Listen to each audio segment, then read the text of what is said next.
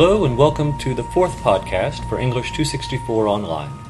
In this episode, I'll be talking about William Blake. Blake is usually considered the first of the major Romantic poets, although I'll modify that statement by saying that he was not considered that during his lifetime, in part because nobody used the term Romantics for the writers. They didn't all consider themselves Romantics or doing the same sort of thing. That term was applied to them much later, after most of them were dead, in the middle of the 19th century. Also, he was not recognized as a major figure in any way during his lifetime. He was relatively obscure. Those who knew him primarily for his artwork as opposed to for his writings.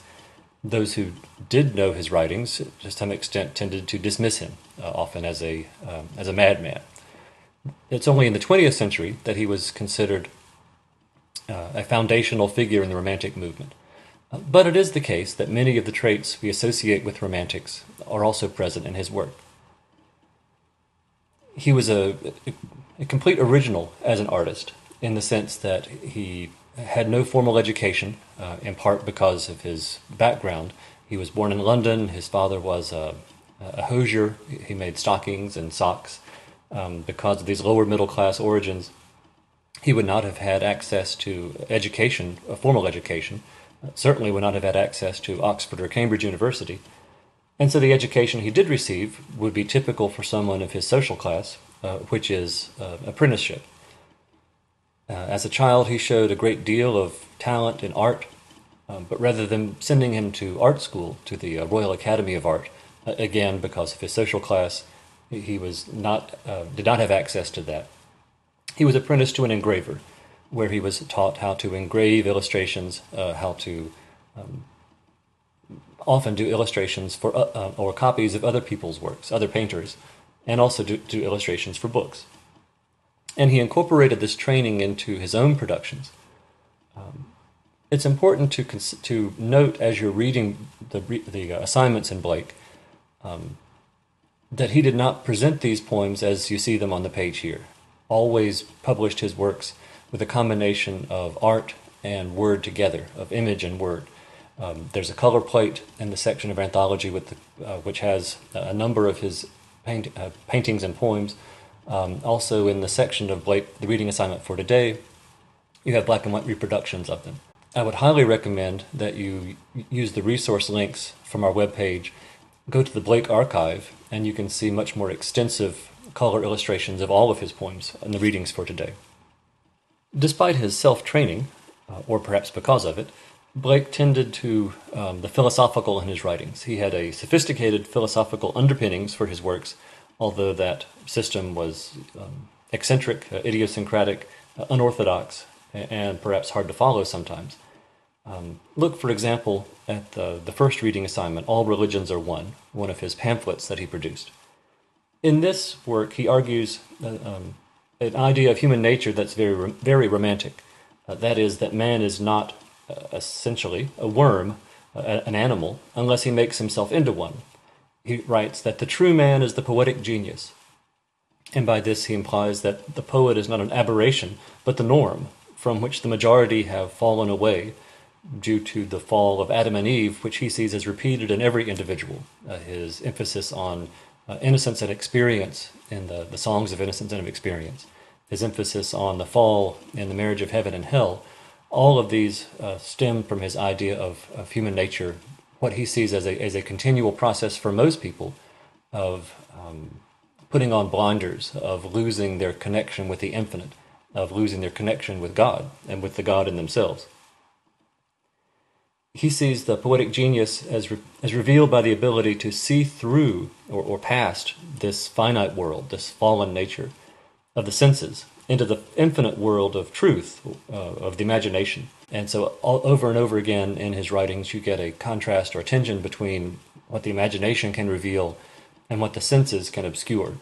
And in writing this, he's specifically in a line of thought refuting most 18th century philosophical understanding, such as John Locke's idea of the blank slate or the tabula rasa, in which people are born a blank slate, their experiences write on that slate, experiences as filtered through their five senses. And for the 18th century paradigm of the mind, this empirical view, this rational understanding, interpretation of the sense data is what the human mind is supposed to do. For the Romantics, there's often a rejection of that as being insufficient, and Blake in particular tends to do so. For example, on page 77 in the All Religions Are One pamphlet, Principle 4 says, "As none by traveling over known lands can find out the unknown, so from already acquired knowledge man could not acquire more.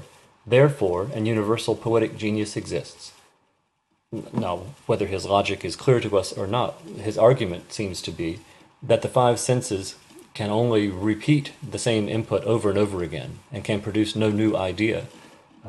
The fact that new ideas exist, the fact that there are creative, imaginative minds which have changed the perception of the world through their ideas, and they were the first to come up with this perception, indicates that this poetic genius, that this imagination does exist, and gives it primary place for him as far as the faculties of the mind. Blake is perhaps most accessible through his lyrical poetry in the Songs of Innocence and of Experience. Although these may seem to be simple poems, they're certainly not simplistic, and I wanted to point out a couple of themes and issues in them which can help complicate them. Some background, as you saw from your reading, he published the Songs of Innocence in 1789, and then in 1794 he published the Songs of Experience. And it's certainly natural for a reader to wonder what happened to him in between. How did he go from writing these happy, innocent poems, and then 5 years later writing these very dark and pessimistic poems? And if you were a Freudian, you might wonder if there was some trauma in between those points, if there was some incident which led him to be disillusioned. If you were an historical critic, you might observe that the fall of the Bastille occurred in 1789. The Reign of Terror in France was underway by 1794, and perhaps this reflected disillusionment with France, with the ideals of liberty. I'll caution you against these easy answers because I don't think they hold up. For instance, some of the Songs of Innocence eventually were changed into Songs of Experience. He wrote some of the Songs of Experience while he was also writing Songs of Innocence. The All Religions Are One pamphlet and some other publications at that time indicate that he had a much more complex view of human nature than the Songs of Innocence might suggest. So there's not an easy answer, but as usual, easy answers wouldn't be sufficient. I do want to start with the two poems, The Lamb and the Tiger, in part because they're paired, they refer to each other, they're also perhaps the best embodiments of the innocent perspective and the experienced perspective. The lamb occurs on page 79, and you also have an illustration of it on page 80. In order to keep the podcasts somewhat more concise, I'll refrain from reading it out loud to you, but I will point out that you might want to read it out loud. Poetry is read out loud, it's written to be read out loud, and it does make a difference in terms of the sound and the sense. But in this poem, you get a vision of mankind and nature and God in a very unified and benevolent and peaceful and pleasant view, so that the lamb, which is also an image of God, the child, also an image of God, you get the basic theological view here is of the Agnus Dei, the Lamb of God, the baby Jesus. And from looking at the lamb as an embodiment of nature, as a type of nature, a type of God's creation, you get a very positive view of God. And note that the poem is constructed like a catechism, like a question and answer that you would have, that a child would have as part of religious instruction at that time. Little lamb, who made thee? Dost thou know who made thee? Little lamb, I'll tell thee. So the purpose of the poem is to not to train sheep in theological concepts, but to reinforce questions and answers. Here's the question, and here's the answer. The tiger, on the other hand, takes a very different animal as an image of nature, and therefore produces a very different image of God. In the tiger, you have 13 questions repeated, and at the end of the poem, the question cycle is beginning again. And the issue seems to be, what sort of God creates tigers? Is it the same God who created the lamb?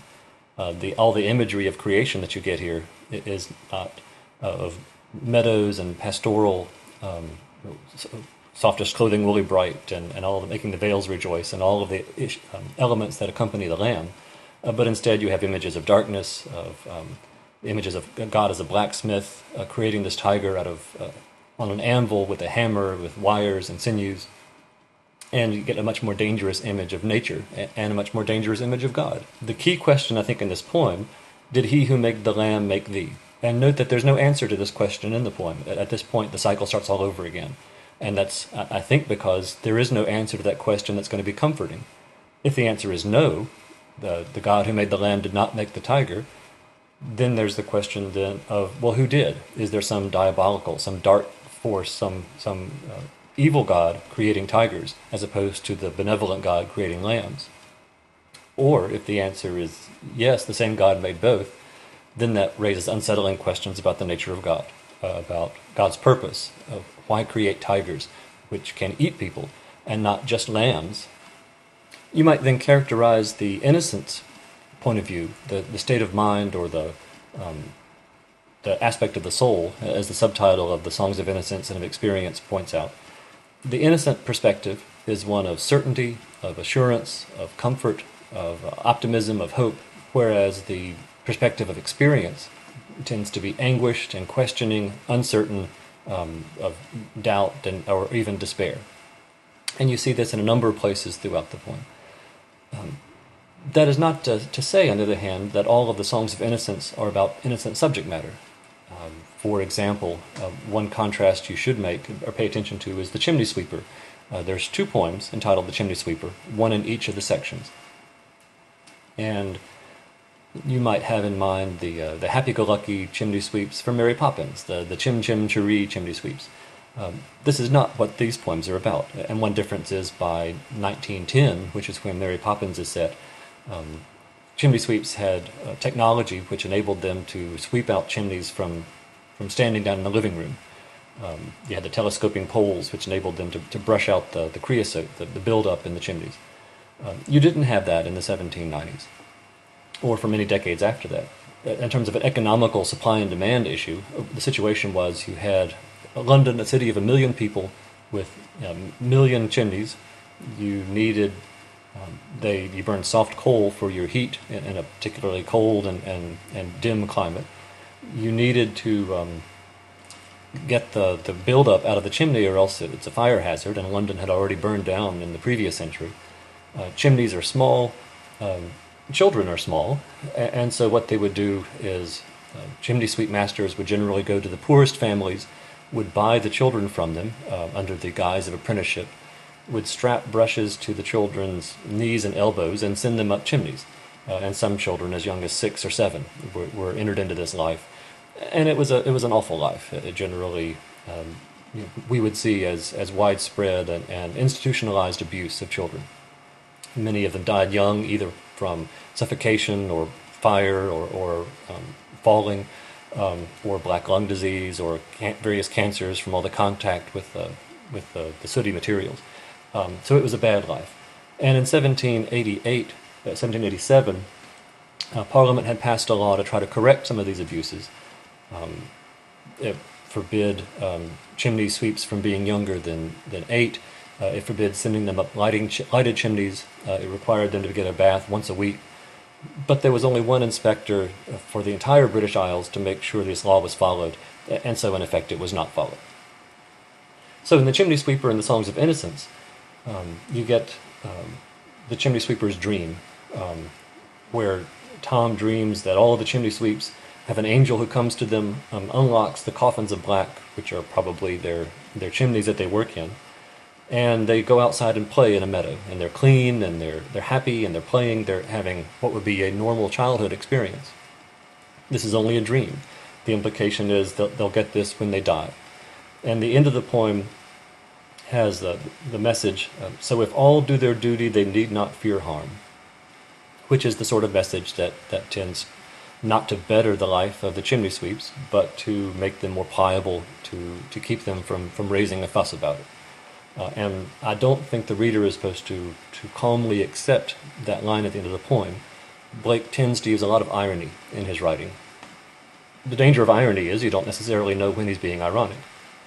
But I think the reader is supposed to be uncomfortable with the idea that it's the duty of a 10-year-old to go up a chimney so that other people can be more comfortable.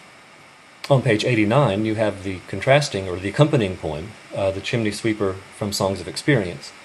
And here it's much more manifest the unhappiness of the chimney sweep and his bitterness with the system that creates this life for him. And he particularly accuses all of the forces of authority for putting him in this situation. He writes, or he says, "And because I am happy and dance and sing, they think they have done me no injury," and they, his parents, who have sold him to a chimney sweep master, "and are gone to praise God and his priest and king, who make up a heaven of our misery."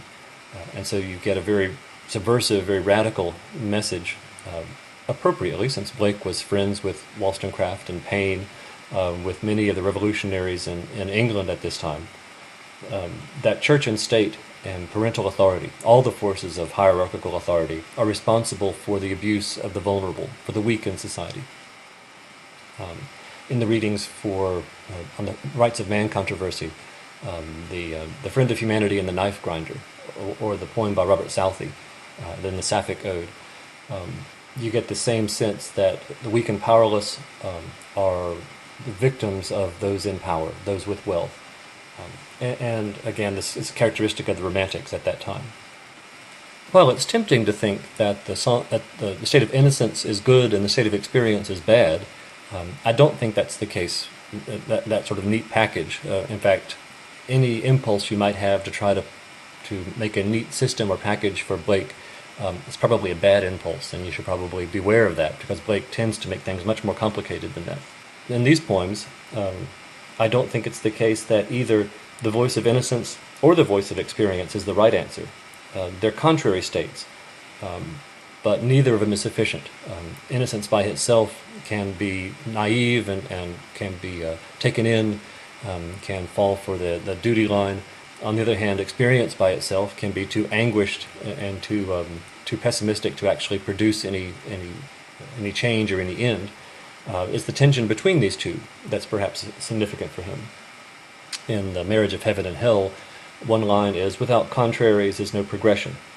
And I think there's this sense that you need both innocence and experience at various stages, at various times, to produce any change and any positive steps. In some ways, The Marriage of Heaven and Hell is more characteristic of much of Blake's later work, his so-called prophetic works. And it's, believe it or not, the most accessible and understandable of those prophetic works. But it's nevertheless still fairly confusing, and you might have had some difficulty reading it and figuring out what you're supposed to make of it. That's okay, because I've read it 25, 30 times, and I still have difficulty trying to figure out all parts of it. What I'll try to do in this podcast is mention a couple of angles you might perceive, but I'm by no means going to say I'm a Blake expert or the authority who will tell you what everything in Blake means. What The Marriage of Heaven and Hell purports to be, is the voice of the devil, presenting a diabolical view of religion, of human nature, but it's more complicated than that, as you might expect from Blake, in that the angels are not what they seem. They're not true goodness, but self-righteousness. The so-called angels, the self-appointed angels, the proponents of limiting, of oppressive earthly religion. In the Songs of Experience poem, The Garden of Love, the angels are the priests in black gowns, walking their rounds and binding with briars my joys and desires.